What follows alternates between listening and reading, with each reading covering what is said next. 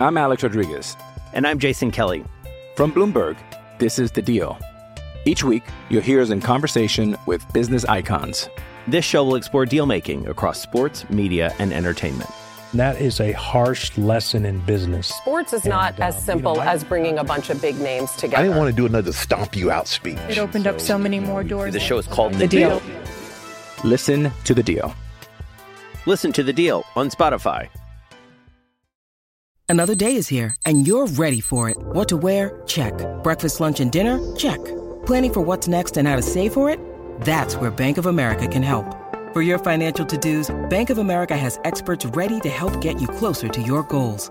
Get started at one of our local financial centers or 24/7 in our mobile banking app. Find a location near you at bankofamerica.com/talktous. What would you like the power to do? Mobile banking requires downloading the app and is only available for select devices. Message and data rates may apply. Bank of America N.A., member FDIC. Hey guys, Rick here from the Mobile Hunter Podcast, and I'm here to tell you about one of our sponsors, Sadie's LLC, Custom Ammunition and Gun Works. Aaron Satterfield and his family have been turning out some awesome game loads that have been putting down deer, waterfowl, and turkey all year long. The Sadie's Fatty, the turkey load that we use, can stop a bird dead in its tracks.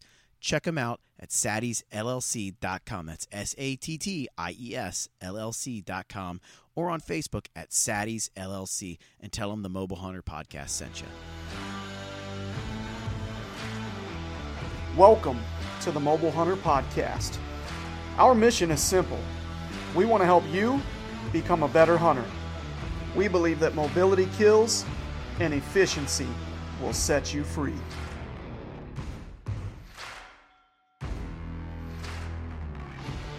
Welcome to the Mobile Hunter Podcast. I am Josh Luck, and I will be your host for today.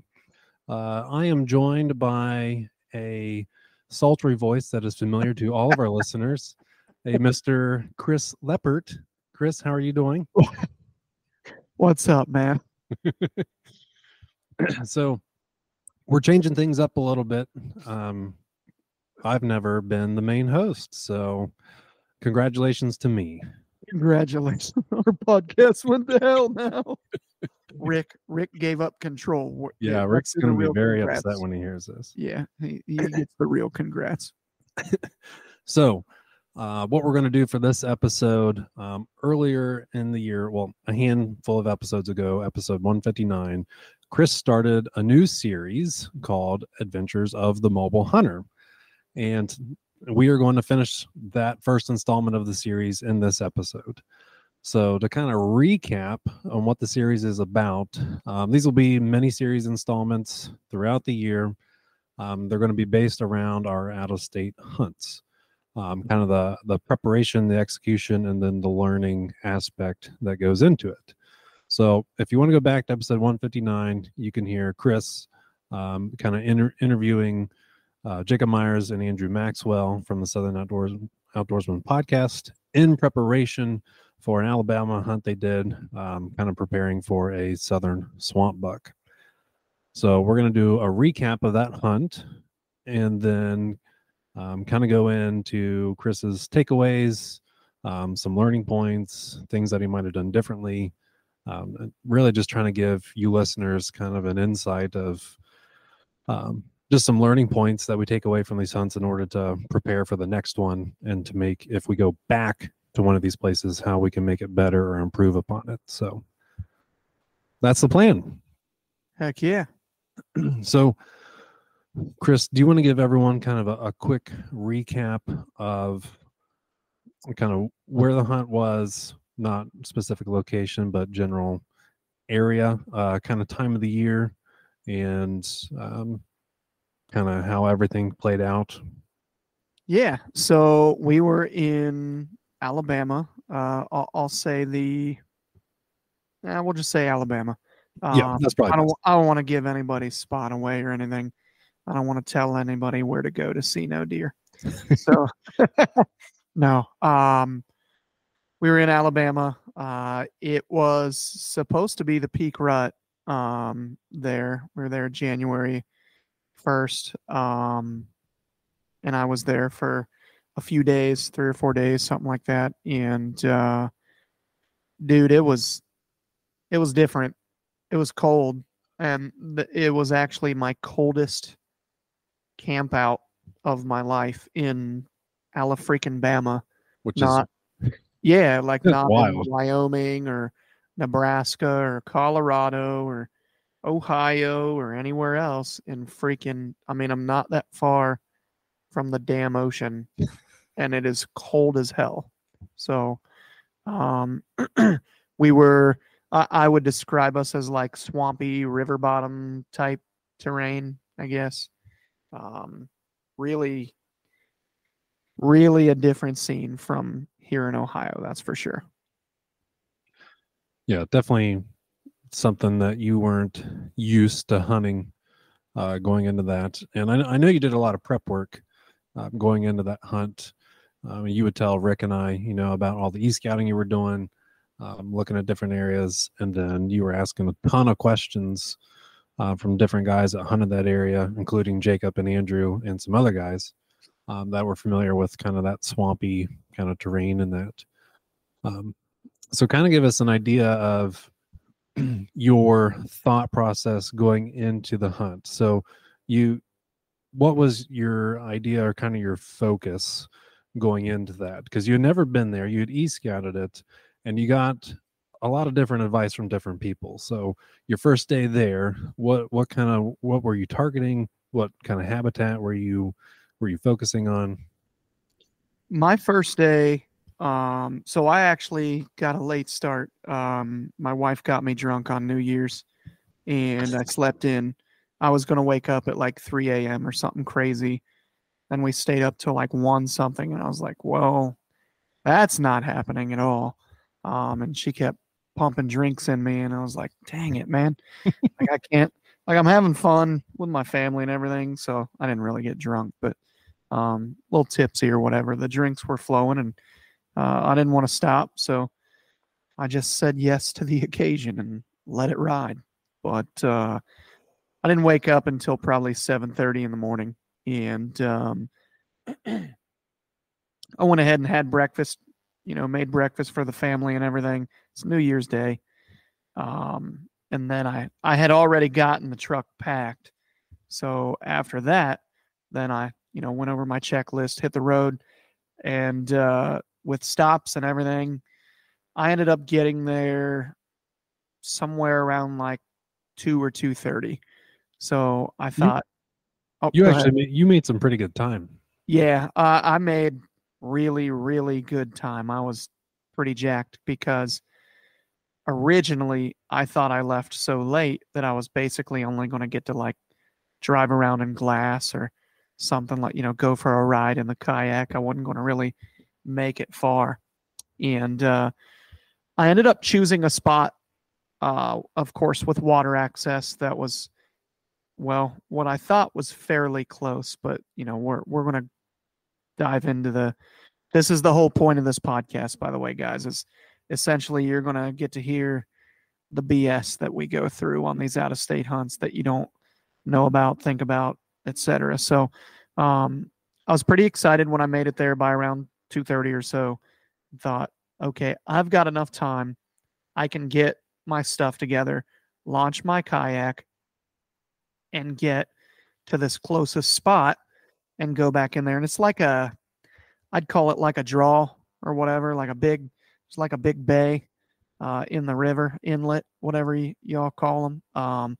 And then a creek comes out into it, whatever you want to call that. Some people kind of refer to it as like a slough or. Yeah. Okay. Yeah. So that's about okay. That's the perfect thing to call it, a slough. I feel like that's more of a Southern term. I think I'm not used to it still, but so I hit this slough and you're not going to kayak through it.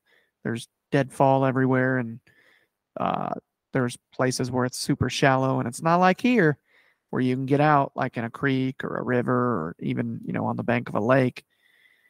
It is feet of mud. It is not something that you should take lightly, but we'll get into that part. So I beached my kayak. That was eye-opening because I had to stand up in my kayak. Thank God we got those new canoes if I had my old one, I'd still be sitting there on the lake. I had to stand up and push pole with my paddle across the mud. And I tied off to a tree, got my bow and pack, and off I went. And I basically just wanted to kind of do like a quick scout in and just try to find some kind of good sign and bust ass up a tree and hopefully, make everybody laugh when I killed a buck like the first 90 minutes of the hunt or something. Especially, the way everybody describes it, they're like, oh, we have deer everywhere. There's too many deer. We don't kill enough does. And I'm like, I'll shoot a doe night one. Like, I'll do that, get a deer down on the trip. Oh, yeah. And the whole time I'm thinking, we're going to need a buck pole for all the deer we're going to kill. There's so many deer down here. I went into this hunt thinking it was like a high population ordeal. So I got in, and I think I made it like 80 yards from my kayak, and I find this big scrape under a beech tree on an old grassy logging road, and I'm like, oh my God, here we go. And I followed scrapes all the way there to that inlet, and really didn't find anything that screamed at me, but was kind of running out of time. And I thought, well, this is a pretty nice looking little area. It's how I'd describe, I'd call it like an inside corner. One part of the inlet wrapped around, and then right there where the slough came in. So I figured, it almost made like a 90-degree turn. And I thought, got a couple scrapes right here. There's some thick cover just beyond this in the woods. This would be a hell of a place for a buck to cruise the edge of the water with the thermals pulling, from the woods to the water, and catch him just scent checking. That's the name of my game, is understanding how a buck's going to use his nose to cover ground efficiently looking for does, but also staying safe. And it was decently thick, and I thought, man, we might be able to see something here. Didn't see a deer. I get back to my kayak, and as I tried to push the kayak into the water, because there was more weight on the back, it was kind of shoving the back end ever so slightly down into the mud. And every time I tried to push, it just got worse and worse. Kind of similarly to the way the mud sucks your boot when you step in real deep mud, or like if you're wading. It was crazy. So I walked up and down the bank for a few minutes and found a place where a muskrat had dug a pretty good little tunnel, and the ground was dug out, in the water for a good ways. And I thought, I'll be able to drag my kayak along the bank and put in here and have a chance. Because I'm thinking at this point, we're going to have to pray for rain or something, because I don't know. Like, I literally spent 30 minutes trying to get this damn kayak back in the lake. And I'm like, holy shit. It's dark at this point, right? Oh, it's pitch black. Yeah. Yeah. And I'm the only person in the parking lot, by the way, that when I got there. That's the other thing. I'm like, pressure. There's so much pressure. All the pressure. I get there and I'm the only human being there. And I'm like, oh my God, this is going to be good. So good and alone. So I finally get this thing back in. And the other thing that I ran into on my way in and then on my way out was all of the little vegetation, the weeds, whatever you want to call them, that grow up from the bottom of the water. Those get cut. There were like lily pads and different, vegetation just hanging onto the motor as good as it could. And it was super shallow. The majority of where I went, you have the illusion that you could stand there. What would really happen is you would sink down probably just around your mouth and nose or a little further, and then you would just die slowly, and you're not coming out. Like, don't let your feet touch the ground there, because it's going to suck your boots down and you are not coming out. So, and I'm dead. I know it's probably sounding funny. I'm serious as shit about that. Like, it would be a hell of a way to die. Like, you would never think of that. So I met Jacob Myers and Greg Maher. He's the owner of Meadow Creek Mounts. For those that don't know, really cool dude. I met them at a nice little restaurant, and we watched everyone in Alabama cry as the Alabama Elephants, what are they? Crimson Tide. For some reason, they're elephants. I don't know why. They ended up losing to Michigan. We ate dinner, all that thing. Everybody knows that. We went back to camp. Jacob didn't start a fire, basically. Tried like hell to get a fire going for night after night after night. And it really didn't happen until the second night I was there, when we literally put a battery-powered fan on it just to keep it lit. All the wood was wet down there. Ugh. The wood was wet. And how cold was it? Cold as shit. That night it got down to 29, I believe. And then the other 2 nights, I think I was there 2 more nights, maybe 3. They were all in the mid 20s. It was like 24, 25 degrees. It was cold. And I mean, I kind of screwed up a little bit. Night 1, I didn't wear a bunch of clothes to bed. So I got a 0-degree sleeping bag, but I'm on an air mattress, which is a terrible thing to do. Well, I didn't sleep much that night.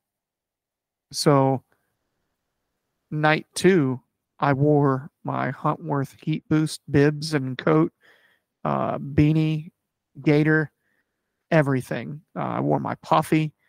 I had sweatpants on underneath. I had my thick redhead socks. If y'all know, you know. Like, those are the best socks in the world if you want to warm your feet up. And I slept in my 0-degree bag the rest of the time. And the rest of the time I was toasty. I didn't have any problem at all. But it's still, I already struggle sleeping in that mummy bag. And then when you put all those clothes on, there's basically 0 room. And I struggle with that a little bit, especially because I'm a stomach sleeper. So day 2, I ended up targeting the same general area, and I went in, scouted, didn't really like what I was seeing at all. Ended up going way the hell back in there. And this time I actually walked because I didn't want to get my kayak stuck in the mud again. I was they were talking about water levels rising and lowering, and I'm like, yeah, well, I'm not going to deal with that then. We'll just lock the kayak up and we'll go. We'll walk. I think I ended up doing somewhere in the 5-mile range. I walked back there, took the 1 stick and saddle setup, walked back, crossed slough after slough. You know, it winds way back in there, and it really kind of gets a little skinnier as far as the public goes. And I was in between a large, like, I would call it like a duck hunting outfitter or something, a large lease where clearly they duck hunt. And then there was a place with beautiful grass on the other side, we'll say. And there were all kinds of like cane thickets and stuff in there, but they weren't really big. And I also found some vegetation. It's very, very odd because vegetation just grows up, and it's like 2.5 feet high, pretty much just enough to where a deer can bed in it and maybe be able to see out of it, you know, with their head perked up. So they'd be able to hide in there, and you never know. And I did jump a deer back up in there, or I at least saw it walking ahead of me. I've never saw it run or throw a flag up or anything. And so as I scout up in there, I started finding some of those little like water oaks or whatever, the nuttalls, whatever they call Yep, them. yep. They look like a pin oak, but they are tiny as hell. And there was a bunch of feed sign in there, and I thought, oh baby, but I just didn't see anything that screamed at me yet. So I kept pushing, and I was messaging Andrew Maxwell. He's like, I'd push up in there closer to the private if I were you, you know? And I'm like, well, I got the same thought. So you just confirmed it. And I got up in there pretty close, and I found a pretty big track. And I was like, all right, everybody that's credible that I talked to said, I'm looking for big tracks. Like, that's what I'm looking for. That's what gives me more confidence than a scrape or a feed sign or anything like that. So I thought, all right. And it looked relatively fresh. And there were other tracks as well. So I shoot up a tree, and I sat there. I took that one pretty damn serious. So I was like, man, this might be the spot. Mm-hmm. And I kind of tried to use those sloughs as best I could to play my thermals and everything. And, pop some milkweed and everything, and picked a tree. I think I probably took about an hour to pick a tree. And I got up there, and I want to say it was probably a half hour before dark. And it was basically what was crazy. And I know this, but it's weird to think about. So this is kind of like a little draw. And when I say draw, like the elevation on each side is a few feet higher than the middle. Like, it's not, you can't eat. I don't even know that you could see the elevation change. And, directly behind me is, the large body of water. And in front of me is private land, thick, vegetation, everything, thick trees. As I'm sitting there, the thermals are pushing my scent up into the private. In that last half hour, 40 minutes, everything just reversed. Basically, when the trees went behind, God, how much have you had to drink tonight, Chris? Too much water. When the trees are moving. The trees went behind the sun. So when the sun went behind the trees, you could just feel the switch, and it started to suck right out of there back behind me to the water. And I'm like, oh my God, here we go. And then a few minutes later, I hear, and I got my bow, and I am mother freaking trembling, dude. I'm freaking out. Like, here we go, baby. I don't care what you are. You're about to get popped. And I look down, and it's a possum. I'm like, you little mother freaker. So, and I never did see a deer. So at this point, I'm like, man, what in the hell? And I get back to camp, and I talk to Greg, and, Greg's hunting standing ag, which is like basically the opposite of what I was told to hunt. Like, this isn't the Midwest. You're not going to find deer there, especially the good bucks, blah, blah, blah. And he's had like 3 or 4 opportunities at shooter bucks. And the whole time I'm like, well, what the hell? and I do want to note, there's a couple things that I think are worth mentioning here. So in my opinion, I almost think it was kind of rough on the deer for it to be that cold.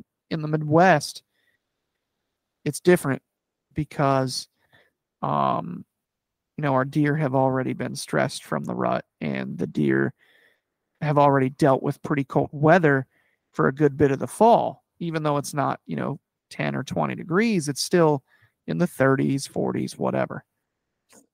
So when it got that cold, I think it did something different to like the thermals weren't the normal thermals. Therefore, the deer did not have their normal wind that they're using. Mm-hmm.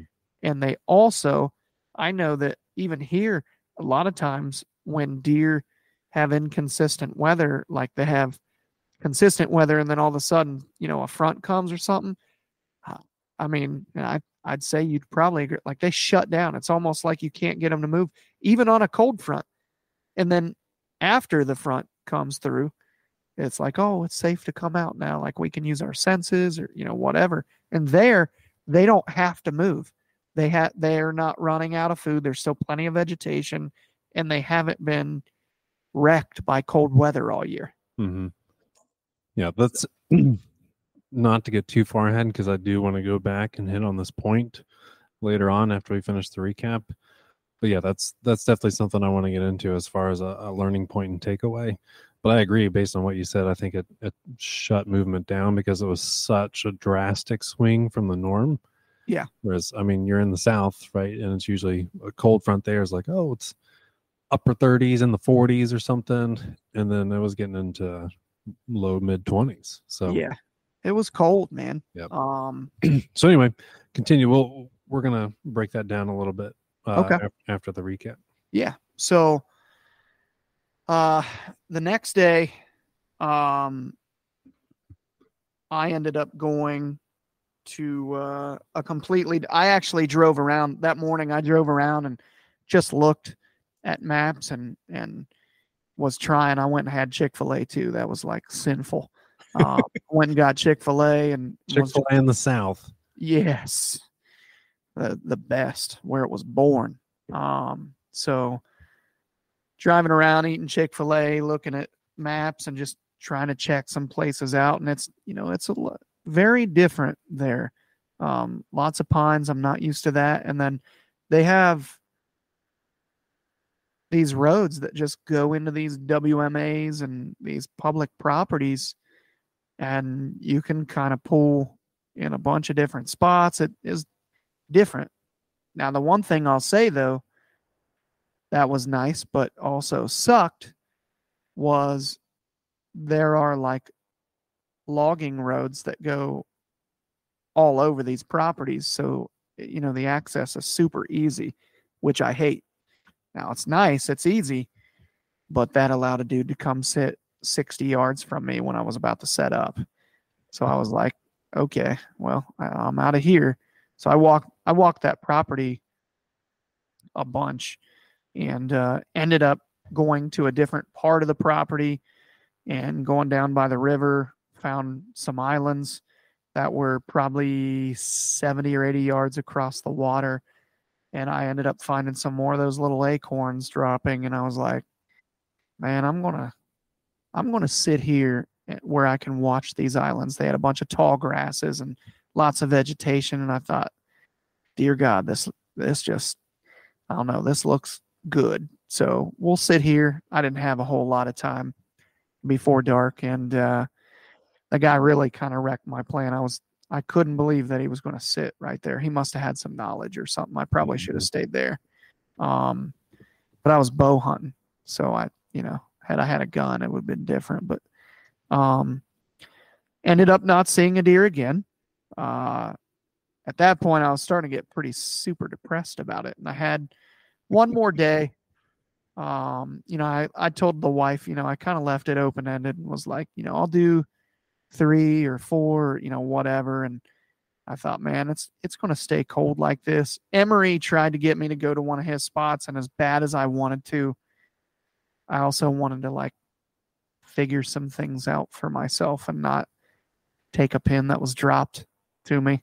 And so I ended up leaving the next morning and ended up going home and took it on the chin. And the silver lining is I have a turkey tag, and or like however many turkey tags you're allowed in Alabama, 17 turkey tags. So that's kind of cool. But yeah, so really it was really tough. It was cool to do a podcast with a bunch of the guys in camp that last night and hang out with everybody. I got to meet like the coolest thing ever. So got to meet some really cool dudes like Michael Pike. That dude is a killer. Got to meet Greg Maher, who's a really cool guy. And then I met Miles Peak and his brother Trevor, who is actually a professional UFC fighter. And so this dude walks into the house Shane Parker had rented, him and Talon Neal. And I'm like, there's no way. Is that is that guy? And he walks over and shakes my hand, introduces himself, and I'm like, holy shit, that's Trevor Peak. That's pretty cool. So that's pretty neat. We'll have to have him on the podcast and talk deer hunting and punching people in the face. Yeah. He's a cool guy though. I would never in my life think, I mean, when I say professional, I'm talking like as professional gets. Like he's in a, whatever weight class he is, I don't know, but because I don't watch the stuff generally, even though when he fights, I'm going to watch it now.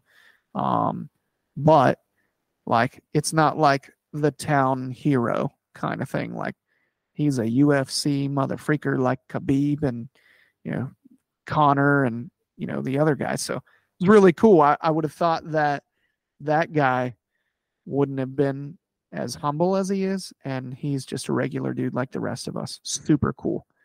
Works his ass off too. So kind of neat to meet that guy. Mm-hmm. Those camps on those out-of-state hunts are always, I mean, a lot of people want to go and kill, but man, just time with buddies in camp, it just, nothing else compares. Yeah. Getting to hang out with like Jacob Myers. That was pretty awesome. He's a good dude. Loved hunting with him. That was my second camp with him, actually. We did Tennessee together as well, and always liked spending time with him. He's a wealth of knowledge. Mm-hmm. I'm Alex Rodriguez. And I'm Jason Kelly. From Bloomberg, this is The Deal. Each week, you'll hear us in conversation with business icons. This show will explore deal-making across sports, media, and entertainment. That is a harsh lesson in business. Sports is not as simple as bringing a bunch of big names together. I didn't want to do another stomp you out speech. It opened up so many more doors. The show is called The Deal. Listen to The Deal. Listen to The Deal on Spotify. When you need mealtime inspiration, it's worth shopping Kroger, where you'll find over 30,000 mouth-watering choices that excite your inner foodie. And no matter what tasty choice you make, you'll enjoy our everyday low prices, plus extra ways to save, like digital coupons worth over $600 each week. You can also save up to $1 off per gallon at the pump with fuel points. More savings and more inspiring flavors make shopping Kroger worth it every time. Kroger, fresh for everyone. Fuel restrictions apply. Hey guys, Rick here from the Mobile Hunter Podcast, and I'm here to tell you about one of our sponsors, Sadie's LLC, Custom Ammunition and Gun Works. Aaron Satterfield and his family have been turning out some awesome game loads that have been putting down deer, waterfowl, and turkey all year long. The Sadie's Fatty, the turkey load that we use, can stop a bird dead in its tracks. Check them out at saddiesllc.com. That's SATTIES LLC.com, or on Facebook at Saddies LLC, and tell them the Mobile Hunter Podcast sent you. So you broke the hunt down kind of day by day. That was, you said 4 days you were there? I don't know if it was 3 or 4. Let's see. Three. Okay. 3 days. But I want to kind of go back over and hit some points. Yeah. And I want to start with expectations. We'll kind of do like an expectations versus reality kind of scenario, and then some learning points, and then how you might change them if you were to go back there again. So you hit on a handful of expectations that you kind of had. So going down there, right, you were kind of told that there's probably going to be quite a bit of pressure, right? So that kind of changed the way you probably e-scouted and were looking at things. You were told that the deer population was fairly high. So the expectation there was you're going to be in the deer essentially. So 1, pressure, 2, deer population, and then another one you had hit on was kind of where to find some of the deer. So not necessarily like the ag, like you talked about, but these like cane thickets and areas like that, some thick vegetation, which also played into like your scouting and stuff. So was there any other expectations you had going into this hunt that kind of, I guess, guided you on how you approached it? I didn't think it would be that cold. I mean, obviously I knew, a couple days out once the weather forecast stabilized, but I did not think that it would be anywhere near that cold. And I prepared for it, but it's one of those things that's tough. So A, we couldn't get a fire going to save our damn life. So that kills you right there. And B, you're not escaping that. Like, it's not like you went home and got in bed with your wife and turned the thermostat up to 68 or 70 or whatever. And, you know, the heat ran you out of your bed. It's okay. Now when I come in from hunting, I'm just going to be in the cold only. It's going to get colder. So that was a fun expectation that wasn't met, but at the same rate, it made it pretty tough for a multitude of reasons, I think. Yeah, I would agree. When you said how cold it was down there, I was like, heck, it's colder down there than it is up here. It was. I couldn't believe it, man. And I kept hearing, it is wet down there. Like, you get a lot more dew. I mean, we're on a giant body of water, for God's sake. So, duh. But like, the tent was covered in ice the next morning from all the dew. And then like the ground was significantly more wet and icy. But like 24 degrees is 24 degrees. There's like, it's cold as shit. Yes. Like, especially, again, I can't stress this enough, and only the guys that have done it know what I'm saying here. When you don't ever leave the cold, it's different. Like, it just gets tough. And then of course, like I said, in my opinion, I think it hurt the deer movement a little bit. I could be full of it on that. That's just a theory, because obviously, some of the other guys were seeing deer. But I just, man, with the places that I scouted and looked and everything, I felt like I would at least see them or bump them or something. It was very weird. Maybe I just picked the wrong spot. So kind of going into that spot you picked, when you were getting information and just tidbits from other hunters, and you develop those expectations, you obviously like to start with e-scouting when you're looking at a new area. Yep. So with the expectation of, there's deer population might be higher, there's probably going to be quite a bit of pressure. How did that guide your e-scouting? Because that definitely affected it. So what were there areas that you had written off, but after going, now that you know you wouldn't have written off? Or kind of go into that? So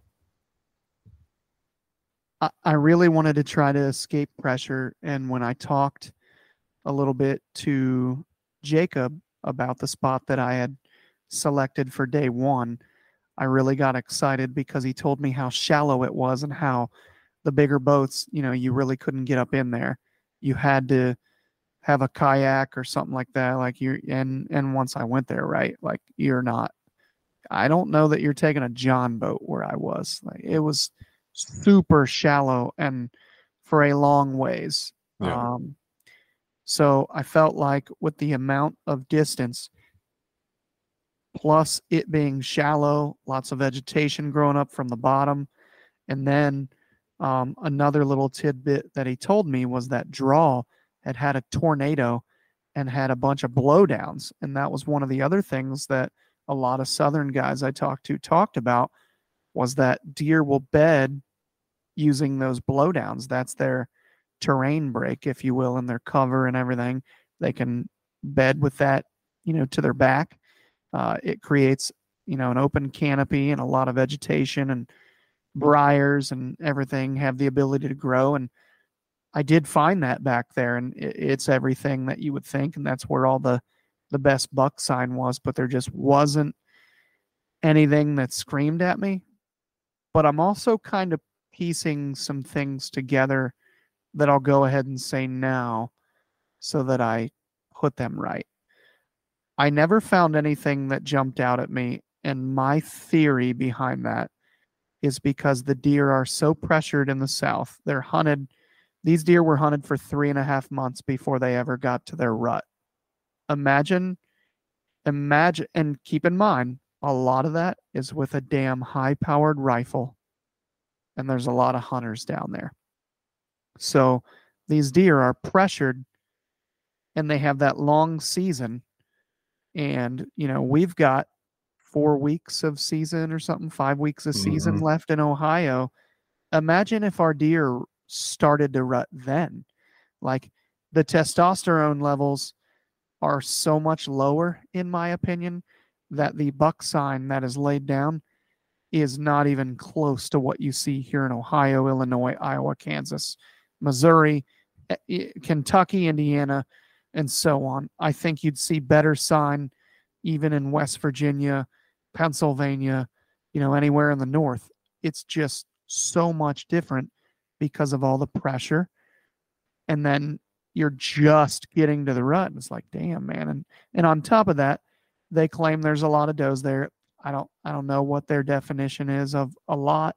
I will say they have a lot more country to cover there, where like here we can look at a couple thousand acres and be like, okay, this is what they have, and they're probably going to be pushed into there because anywhere on private's going to get pressure, blah blah blah blah. And you can pretty much look at an area and say, I'll find deer here, I'll find deer here.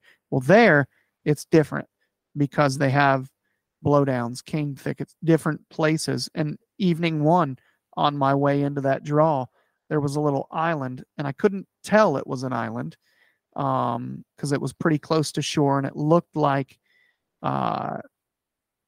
there was like vegetation blocking my view of the water, basically. Okay. Well, what I didn't know is that's actually a peninsula, and the water was up a little bit, and so it made it an island. Well, right away, I spooked 2 deer off of that island. So, to kind of wrap up my thought, I think that, when you see the explosive rut activity we have here where deer are running everywhere, all the stories I heard from guys that were seeing the bucks, that they would just like kind of follow the does around. They were just kind of with the does. That's not how it works here. Like they're trying to drive them into the mud. Like they'll run them to death. Yeah. So anyway, that's my theory. Yeah. So you had obviously thought of that, like when you came back and reflected on everything, Yes. right? Yeah. But I definitely agree to that point. I mean, from what we've seen around here in Ohio and Kentucky, personally, anytime I feel like I'm in an area with like higher pressure, I don't see as much sign. Yep. I feel like they're kind of tucked back in some security cover or places where it's hard for hunters to actually get to them or access. And then in those scenarios, I'm seeing sign kind of on the outskirts. But I think that sign's more laid at like night, and they're actually coming from maybe a couple hundred yards away, and there's not a ton of sign there. Yeah. But I feel like I find that in areas where pressure is a little bit higher. So yeah, I can only imagine going through months of pressure, and then you have the rut. Even with a quote unquote high population, like that still kind of changes how you might approach it. Absolutely. And knowing what you know now, right, you might have, what would you have done differently as far as that scenario goes? Knowing what you know now, with the amount of pressure that they got, would you have changed locations? Would you have dove into deeper, thicker cover, like getting back in there more?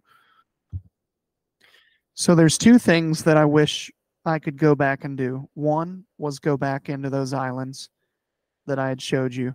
There's a bunch of islands that kind of come together similar to what secondary ridges do. Mm-hmm. And I felt pretty strongly. And then seeing those deer come off the island, I thought, ooh, man. So the other thing is I wish I would have not ignored the spots with ag. That's where all the good deer were seen for the most part, consistently. I know Emery came and saw a lot of bucks day one, but he only hunted for like a day and a half or something and left. So, nobody killed anything. That's the thing. Like, that's the crit. Like, I caught a little bit of crap, for being the Yankee guy and getting my ass whipped by the South. But I mean, nobody, the guys that live there didn't kill. I mean, it's a tough hunt. And I think I do agree with them. It's tough. Like it's just different, man. Like it's really tough to describe because you're at such a disadvantage when you don't have good sign to follow, when you don't, have those deer sort of squeezed into pockets and everything. Like, kind of makes me appreciate pressure. Now, the thing is I only ever saw the one hunter. That's it. And I have no idea what the hell that dude was thinking. But because it's not like he couldn't see me. We're in blaze orange. You have to wear blaze orange because it's technically during the rifle season still. Yeah. And so he sits 60 yards away, and I'm like, well, shit. Or really? Like, is this the pressure you're talking about? This guy, the Captain Dum Dum over here, just follows people around? Like, there's this whole damn WMA, and we're the only two human beings on it. It's like over 1,000 acres. He's at 60 yards from me. Like, what the hell? So, yeah, that's what I'd do different. I'd look at the ag. I think there's some compounding factors there, though. Mm-hmm. One, obviously, the cold weather probably helped the situation, but more importantly, he did talk about how there was a lot of thick cover in the right places, like in some little sort of like draws, if you will, little gullies. Yeah.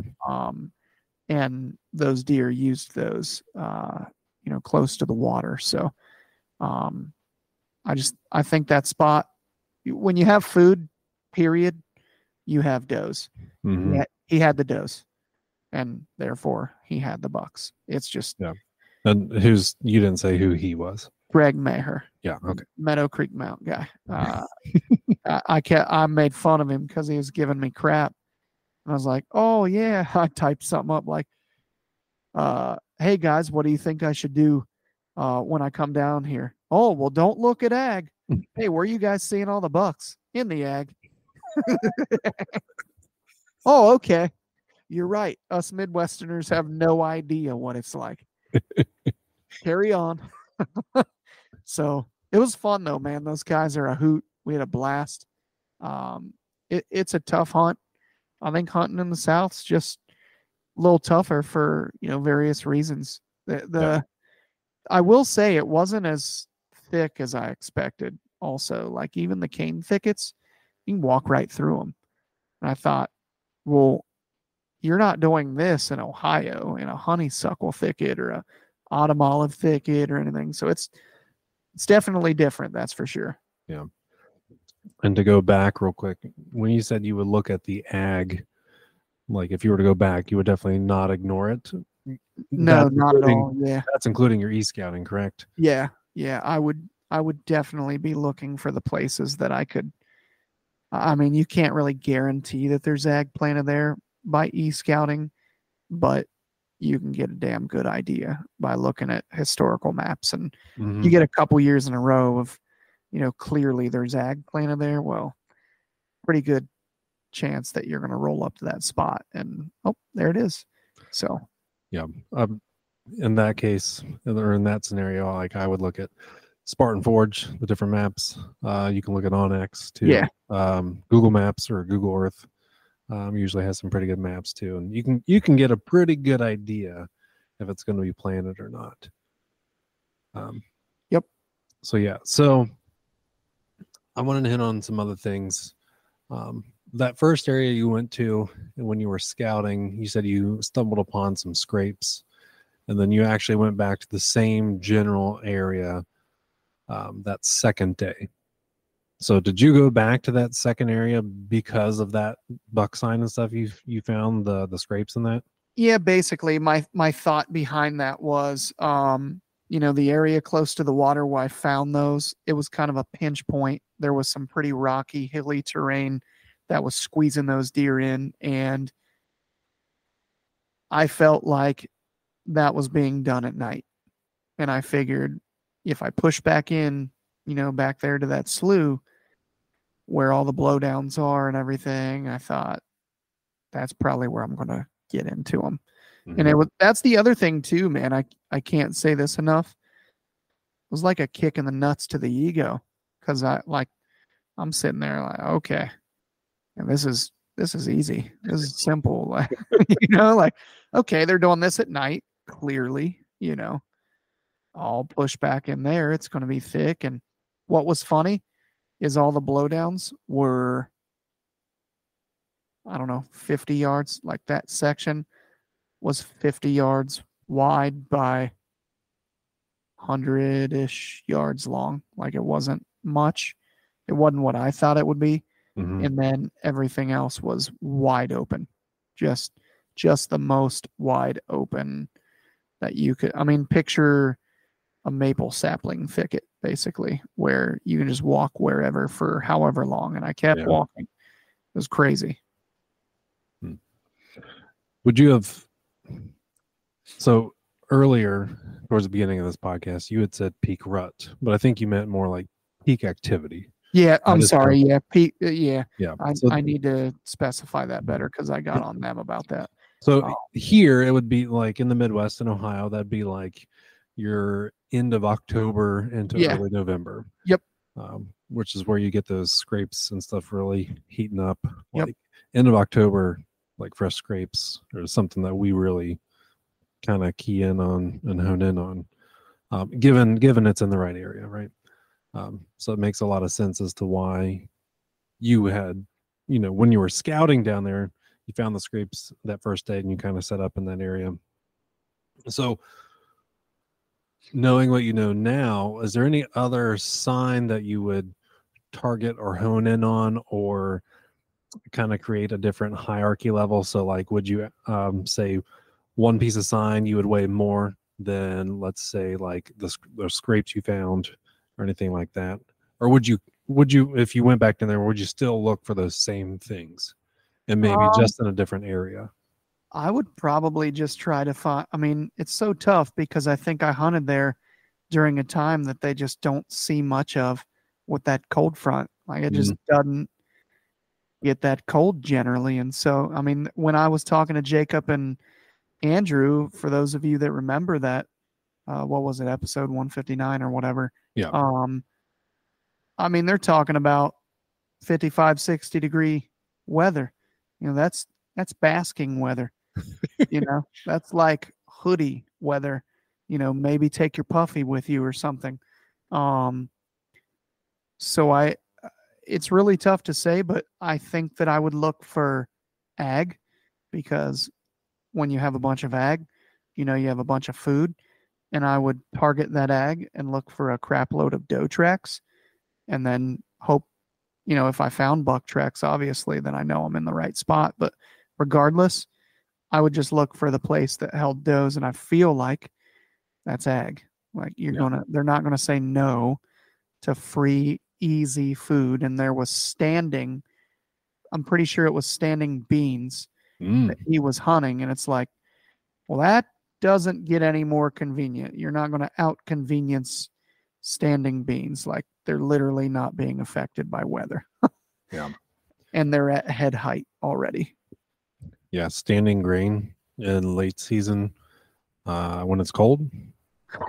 Yeah, I'd say they'd have some does there. Right. So, I mean, we know how it is. So, I mean, the ladies are always wanting to eat, and damn good and well where they are. Here's the boys.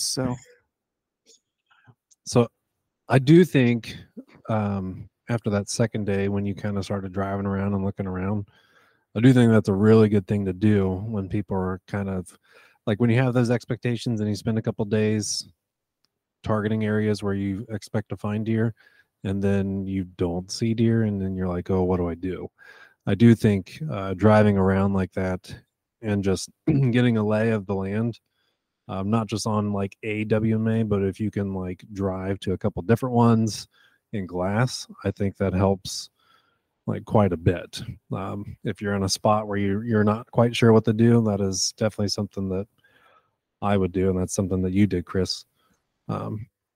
just kind of you can figure out where pressure is. I mean, if you can get an area where you can glass like those ag fields, right? You can see like, oh, there's does out here. Like, oh, there's a buck. Okay, let's go over there. That's at least where the deer activity is. If I'm not seeing deer activity where I was just scouting. So yep. I think that was a good transition that you did towards the end there. I mean, granted, you only had like that one day left, but right. Yeah. Thank you. I mean, it's one of those things where, the definition of insanity is doing the same thing over and over again and expecting a different result. And, we always, like my favorite saying, scouting sets you free. So I scouted all that area. I didn't find anything. And I had basically decided that I was not in the deer. Although I did jump a few on my way out that had appeared to come from private. One or two of which I felt kind of strongly were bucks, but I didn't know. But I just never, like with all the walking I did, I should have jumped way more deer than what happened. I mean, I popped the 2 off the island day 1, and then I saw the other one. Like that's the deer that I saw other than walking out at night. So I felt strongly that I wasn't in them. And so I figured, well, let's change it up then, and we'll go to a completely different spot altogether, and we'll do some walking. And I did try to pick a place with ag, but I hadn't. I kind of failed myself by not coming up with a couple of really solid backup spots that are basically 180 degrees from my thought. I think that's probably my biggest learning point, is to have a backup that's basically the complete opposite of your thought, which, I'm looking at trying to find blowdowns and cane thickets and whatever that the deer are using to find cover. And I should have, at the end of the day, anywhere in the country, if you can find ag, you're going to find deer. I think, I don't know that I'll ever believe somebody when they tell me that deer aren't going to be in ag. We see it out west. We see it up north. We now saw it in the southeast. The Midwest is a no-brainer, right? Anywhere you have even green grasses growing is phenomenal. So yeah, even if you're not seeing the deer in that ag, there should at least be tracks and sign to where you can, let's say they're hitting it at night. Well, you can at least backtrack that sign to where they're probably coming from during the day. Yeah, so that's kind of like a starting point, if you will, or a point where if you don't know what else to do, you can go to that and see what you can make of it. Yep. So I think there's some really good takeaways from this hunt. A lot of us, when we plan these out-of-state trips, right, we have these expectations and these goals and stuff, and the vast majority of the time, our expectations are just shattered, and half the time we're not killing deer. Yep. All you see on social media are people usually just they're going to show you the victories, right? Not necessarily the failures or the hardships or anything like that. But those happen more often than not, a lot more than success. Yeah, I feel like most people aren't very honest about it. And I mean, we've been to Nebraska together, and the cool part is like you and John actually had some opportunities out there. Mm-hmm. But at the end of the day, I think anywhere you go, I don't care if it's Iowa, I really don't. If you come back with a solid deer, that's pretty good. Like, I can't tell you how many times I have even had opportunities to kill does and stuff. Like, I've actually had more opportunities to kill mule deer does while elk hunting than I have to kill any does while out of state hunting. Like, it's very, very difficult to just get on them, especially if you're not hunting during the rut or, what. I mean, I don't know that I would really stack the southern rut with ours though. Like that, that's still, it's a little better. Yeah. So it's definitely better.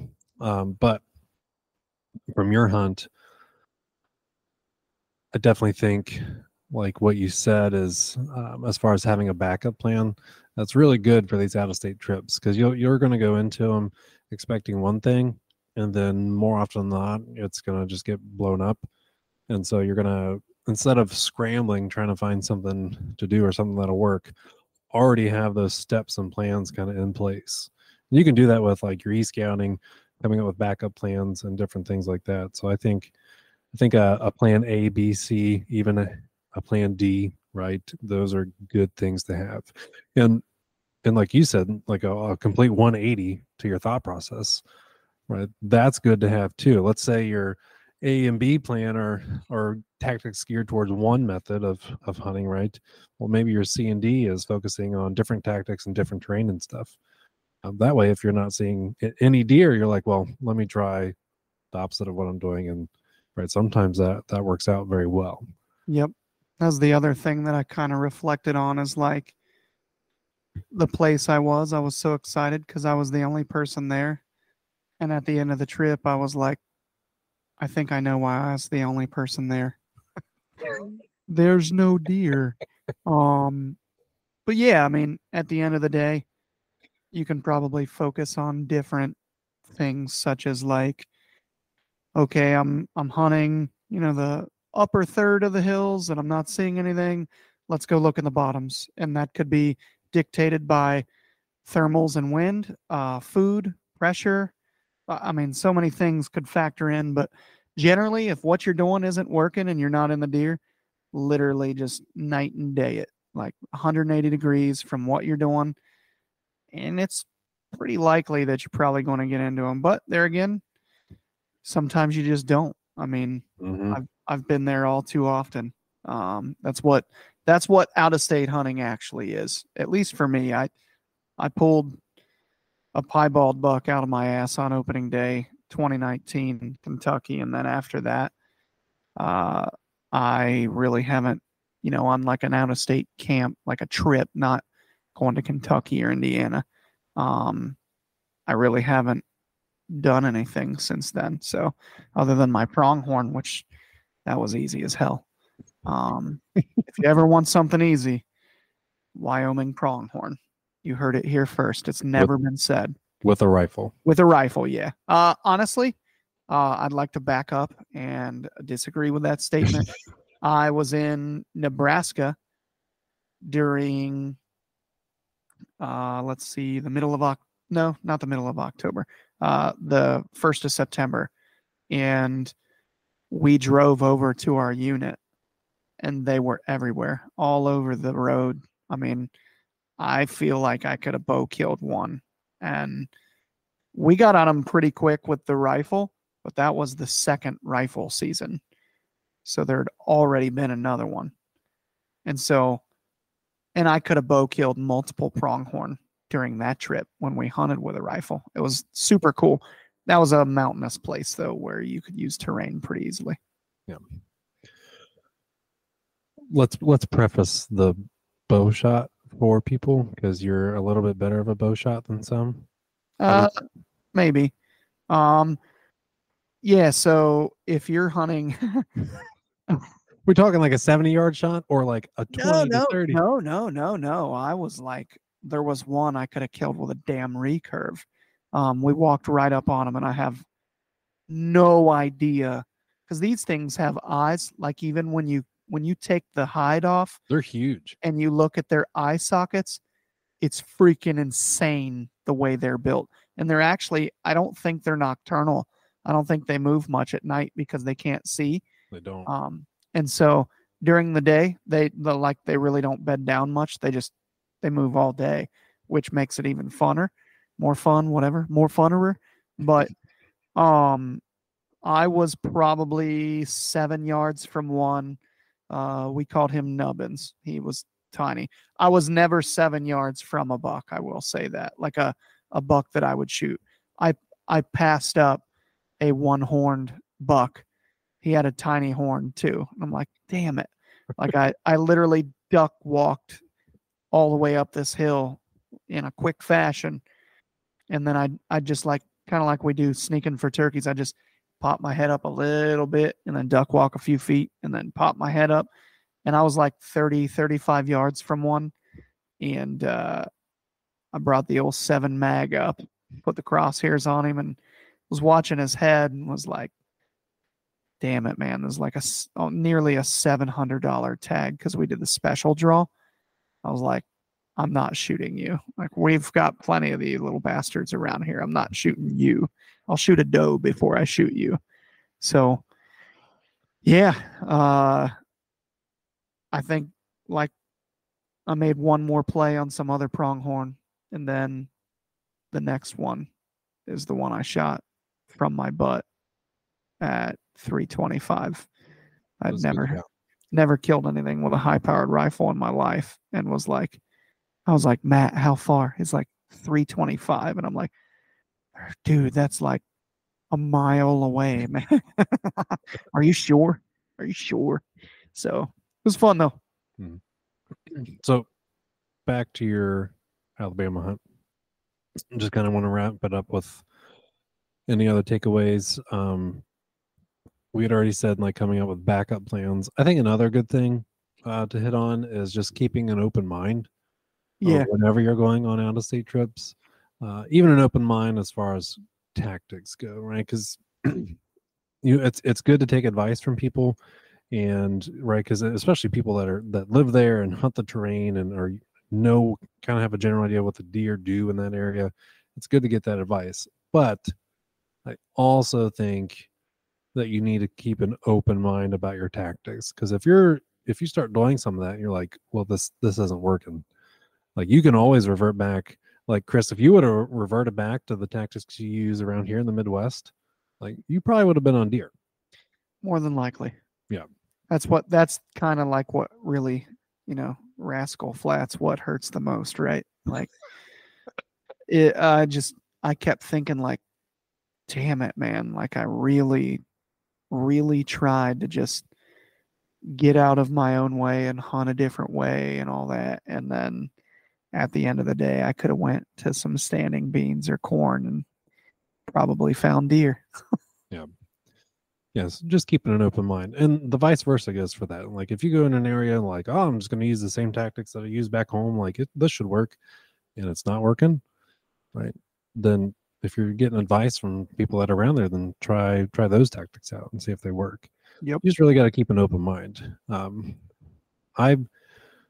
I always question when individuals say that deer are always doing this, or that, like, they basically just there's no gray area with it. It's like black and white. Like, it's all they do this. Like, always and never. Yep. I question it, because there are no always or nevers when it comes to wild animals. Yeah.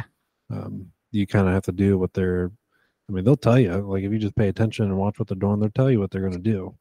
But a lot of these people, you got to put in context, like, well, are you hunting different areas, different terrains? Like, you have to put that in context and just keep an open mind about things. Yes, sir. So, Chris, are there any other points you feel like we should hit on from this hunt? No, I think we covered them all. And again, just super grateful to have a wife that puts up with me, and I could just disappear on her vacation for 3 or 4 days to shoot down to Alabama and, hunt some deer down there. And grateful that I was invited to that camp. It was still a really, really fun time. Oh, yeah. The best hot dogs in the world. Oh, they're literally ranked. They brought some venison hot dogs stuffed with jalapenos and cheese from this place called Weaver's Meat Processing. Ermagerd. Those are the best damn hot dogs I've ever had. I can taste them right now. I'm salivating.